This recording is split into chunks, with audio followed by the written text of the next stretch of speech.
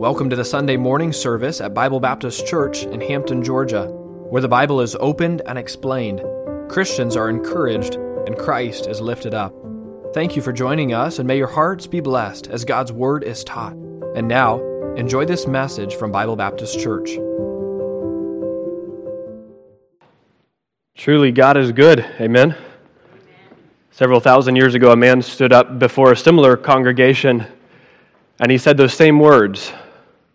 He was a song leader, like Brother Matt and like our pastor Andrew, and his job was to stand before a group of people and really point them to the goodness of God.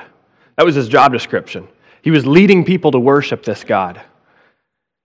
And I think if I were to ask you all today to raise your hand, if you believe that God is good, I think I'd be surprised if I didn't see every hand here.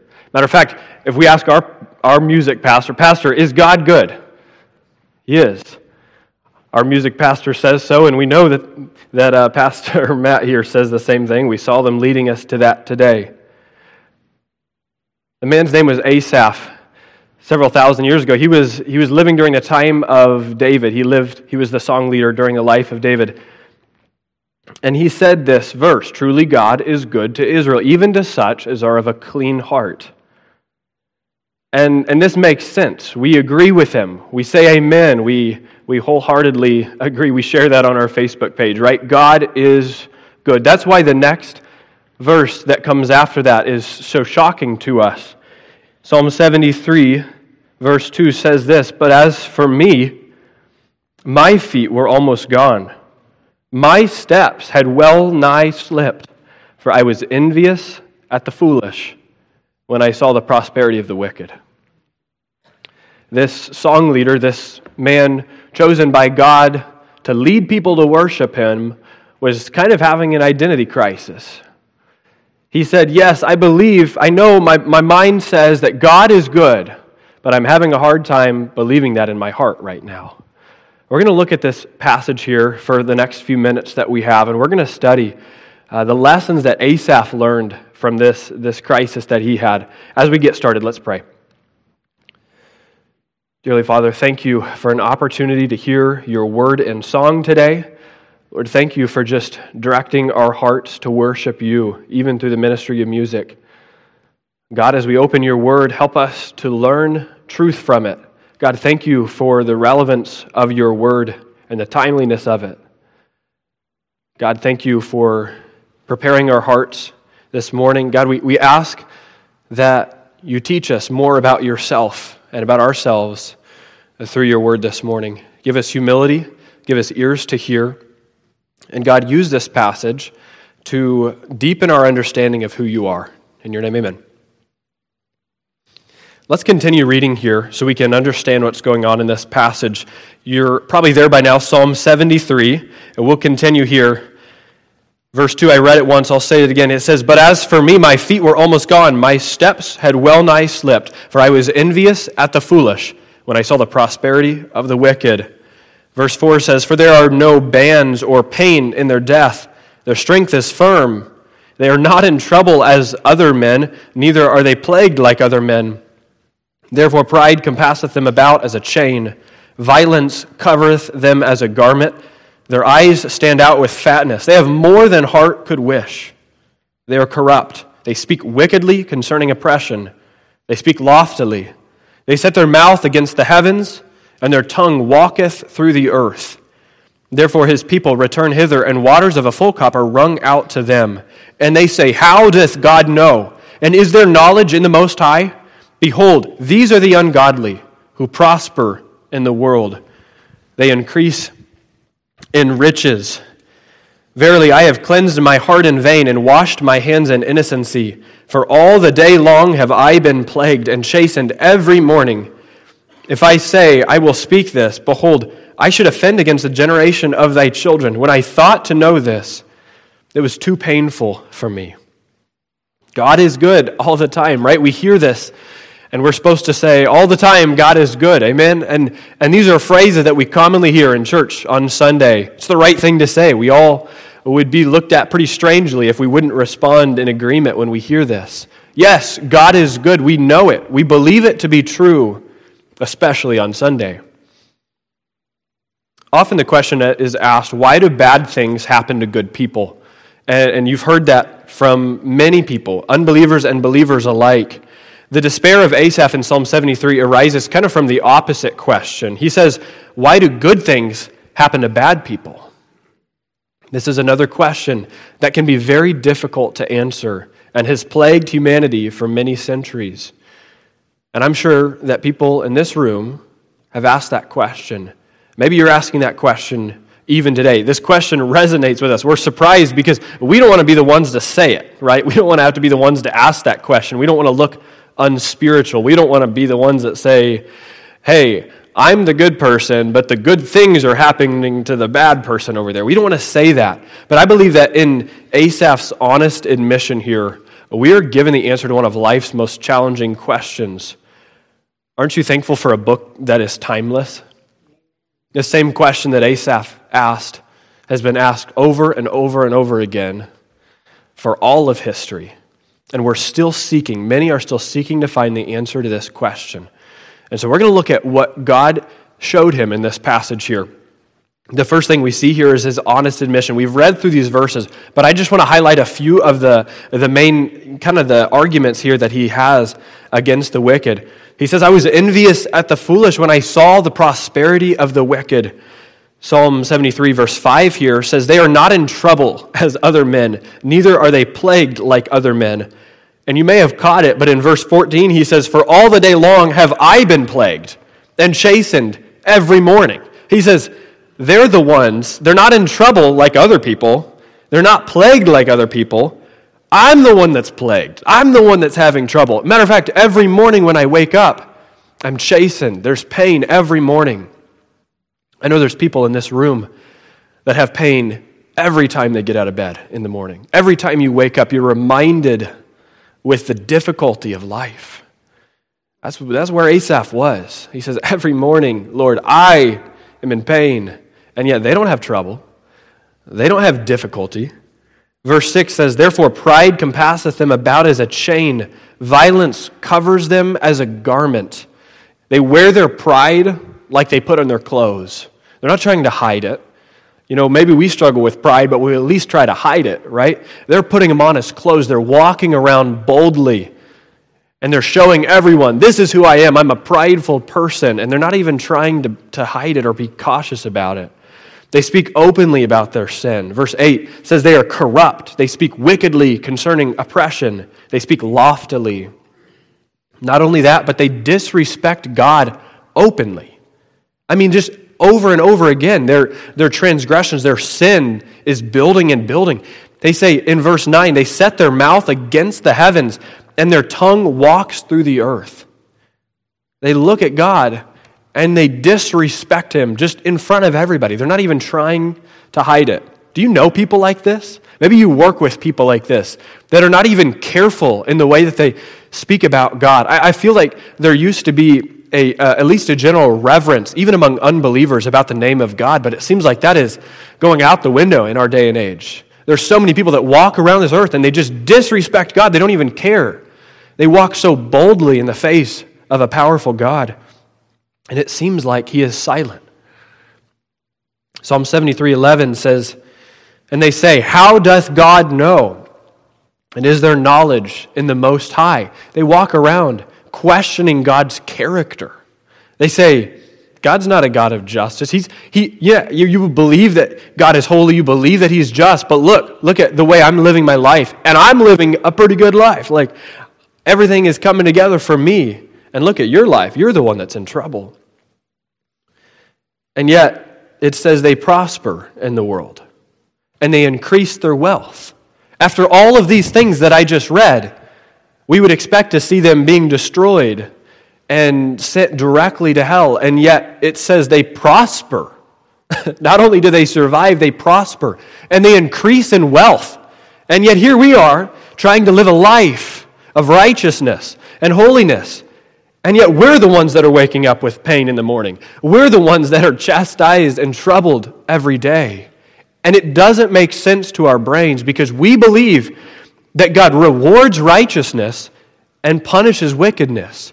And so Asaph was having an identity crisis because here he was, a believer in the one true God, and he was trying to live a life that pleased God, and yet his life was so difficult compared to the life that he was seeing the wicked people live. He was faced with really a difficult reality. We saw basically this honest admission of Asaph, but the difficult reality was Asaph, not only was he a believer in God, he was also, in full-time ministry. And he was expected to come up to this place and lead other people to worship this God. And he was trying to convince them that God was good, and yet in his own heart, he was struggling to believe that. I wonder if you've ever been there. I wonder if you're there now. You're in a position where you have an opportunity to influence lives. Maybe you're a parent. Maybe you're a school teacher, a sibling. And there's people that are looking to you to teach them about God. And you know the right things to say, and you want to give them a good impression of God. And yet in your heart, there's a conflict going on because there's days that you don't believe that God is truly good. And you're struggling to accept this, and you're struggling to have a right attitude towards God, all the while trying to lead others to worship Him. And that is a difficult place to be. And that's why he says, as for me, my feet were almost gone. My steps had well nigh slipped because I was envious at the wicked. I was envious at the foolish. Friends, have you been there? Are you there now? Asaph's job was to remind the Israelites of the goodness of God, to provoke them to worship. And yet this was the battle going on in his heart. He finishes this section by saying, when I thought to know this, he said, it was too painful for me. Verse 15 says, if I say these things, behold, I'm going to offend the generation of your children, Lord. I can't say these things out loud. What are they going to think of me? I'm supposed to be leading them to worship. I can't tell them that I'm struggling to believe in you, God. And so he was in this dilemma because he knew the right things to say, and yet his heart was causing doubts and bitterness against this same God. And so we see in verse 17 a perspective switch. It says in verse 17, until I went to the sanctuary of God, then understood I their end. It really shows us just a complete change in direction here by the psalmist. Asaph, he stopped looking in at his life. He stopped looking at the things he needed, the things that he had that he didn't want to have, like the pain in the morning. He stopped looking at the things that he wanted, the things that were difficult in his life, and he began to look to God for answers. You know, man, as a rule, has very small thoughts about God and very large thoughts or high thoughts about himself. And I find myself in that same boat there. I often have a very small view of God, and as a result, it affects my understanding and my perspective of Him. Turn with me to verse 18 there. It says this, surely thou didst set them in slippery places. Thou cast them down into destruction. How are they brought into desolation as in a moment? They are utterly consumed with terrors. As a dream when one awaketh, so, O Lord, when thou wakest, thou shalt despise their image. Thus my heart was grieved, and I was pricked in my reins. So foolish was I and ignorant. I was a beast before thee. Asaph realized that in God, we are given far more than the wicked will ever receive. He had found something. He had found this depth of blessing in this relationship with God that he realized the wicked will never experience. And though on this earth they may be living a good life, seemingly they may have everything they want, the truth is we have eternal blessings through this relationship with God and our place at the table, being part of the family of God. We have been given so much more than the wicked. He stopped looking in at his own life. He took his eyes off of himself and put them on God, and he began to realize all that he did have. I'm going to tell you the things that he identified here. Many other blessings that come with a relationship with God. But here's just a few that Asaph identified.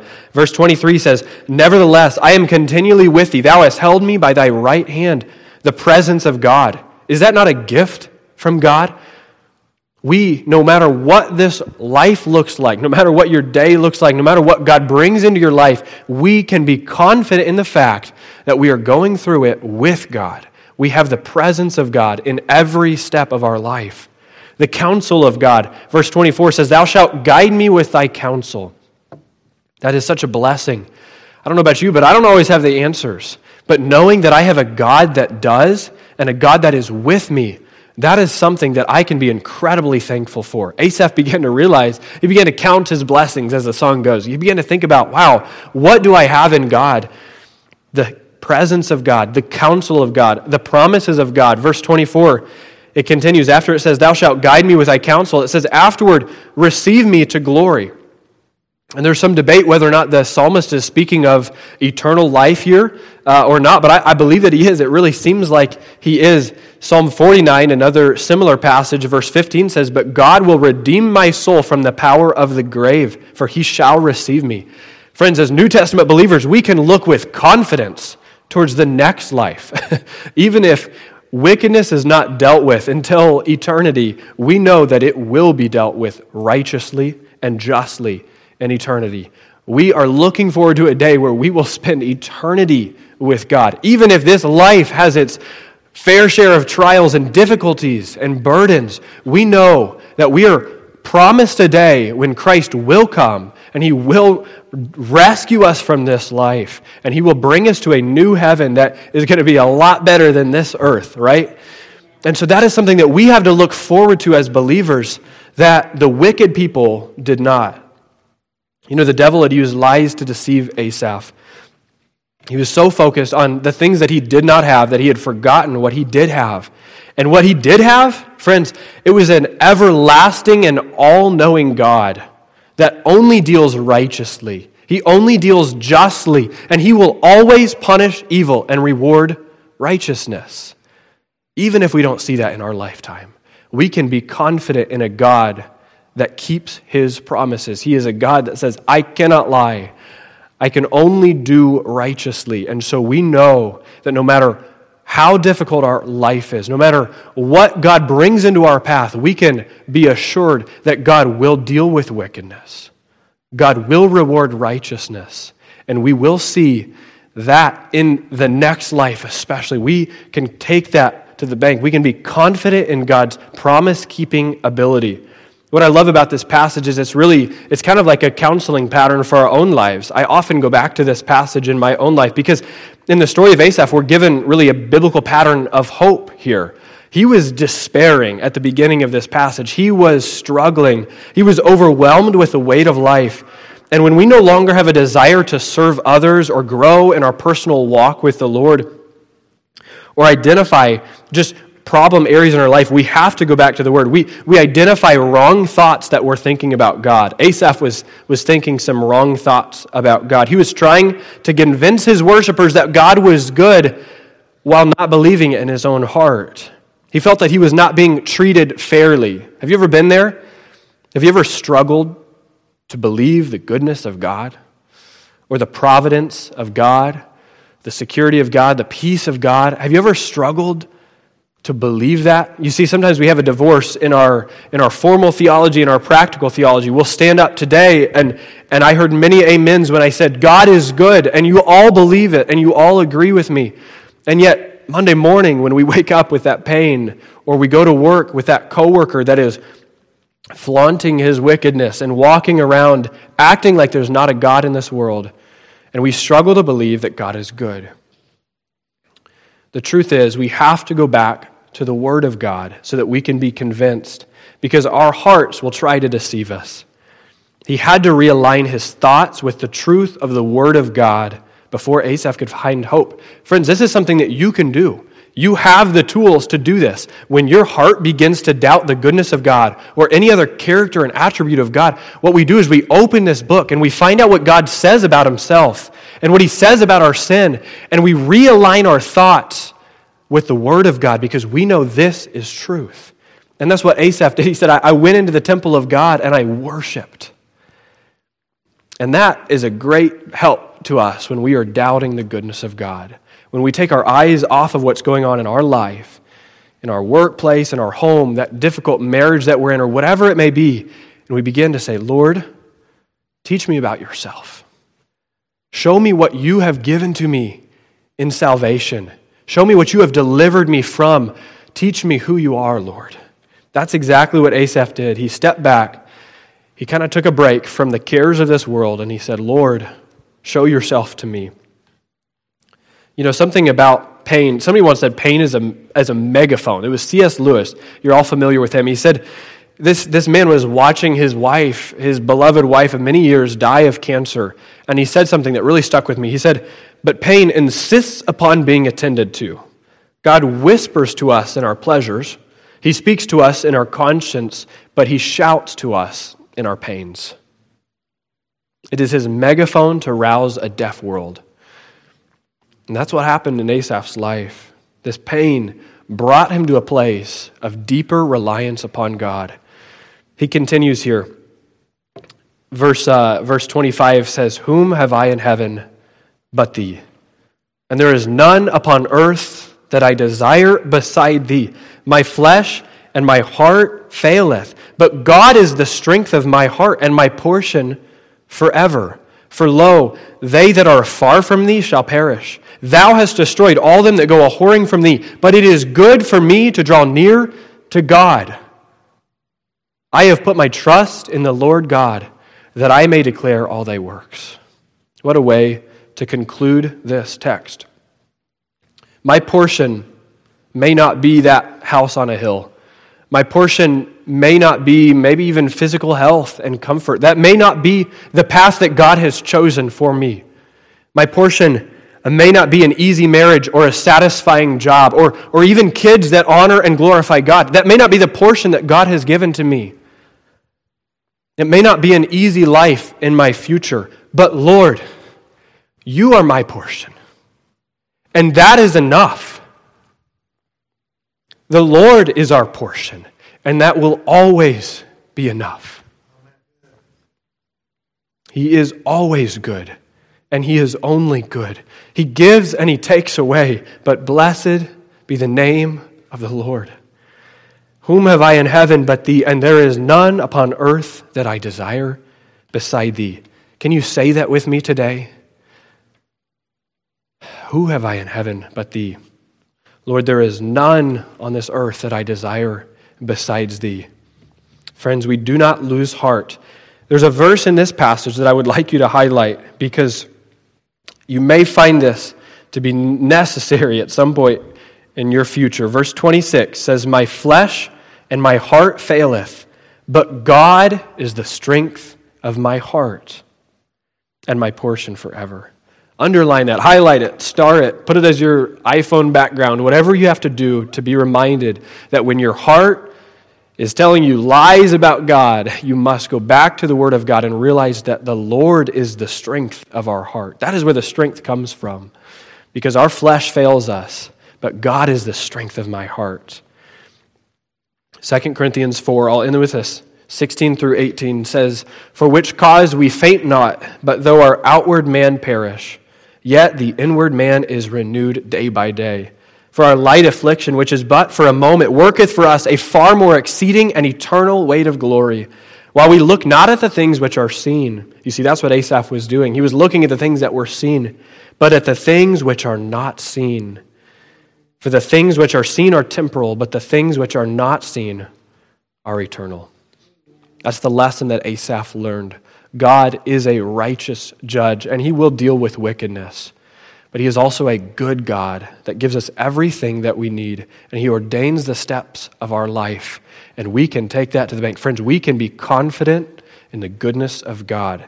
But if your heart begins to fail you, go back to the Word, because the Lord is the strength of our heart.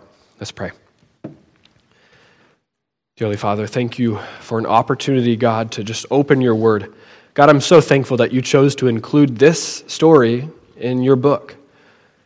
It has helped me through many difficult days, Lord, and I know it has been a blessing to individuals in this church as well. God, use this as a reminder in our life to serve you well. And when we begin to have doubts, Lord, to go to the Word and realign our hearts with the truth that you have given us. God, thank you for your goodness. Thank you for your mercy on us as sinners. Thank you for your justice, your promise to deal with wickedness, Lord, but your grace in forgiving our own, Lord. Go with us today. Lord, help us to have high views of you and a right understanding of you that's based on the Word of God. Lord, thank you for these people and the work of Bible Baptist and its influence on my own life here, Lord. In your name, amen. Thank you for joining us today. Please tune in each week for new messages from Bible Baptist Church in Hampton, Georgia. Until next time, may the Lord bless you and keep you and make his face to shine upon you.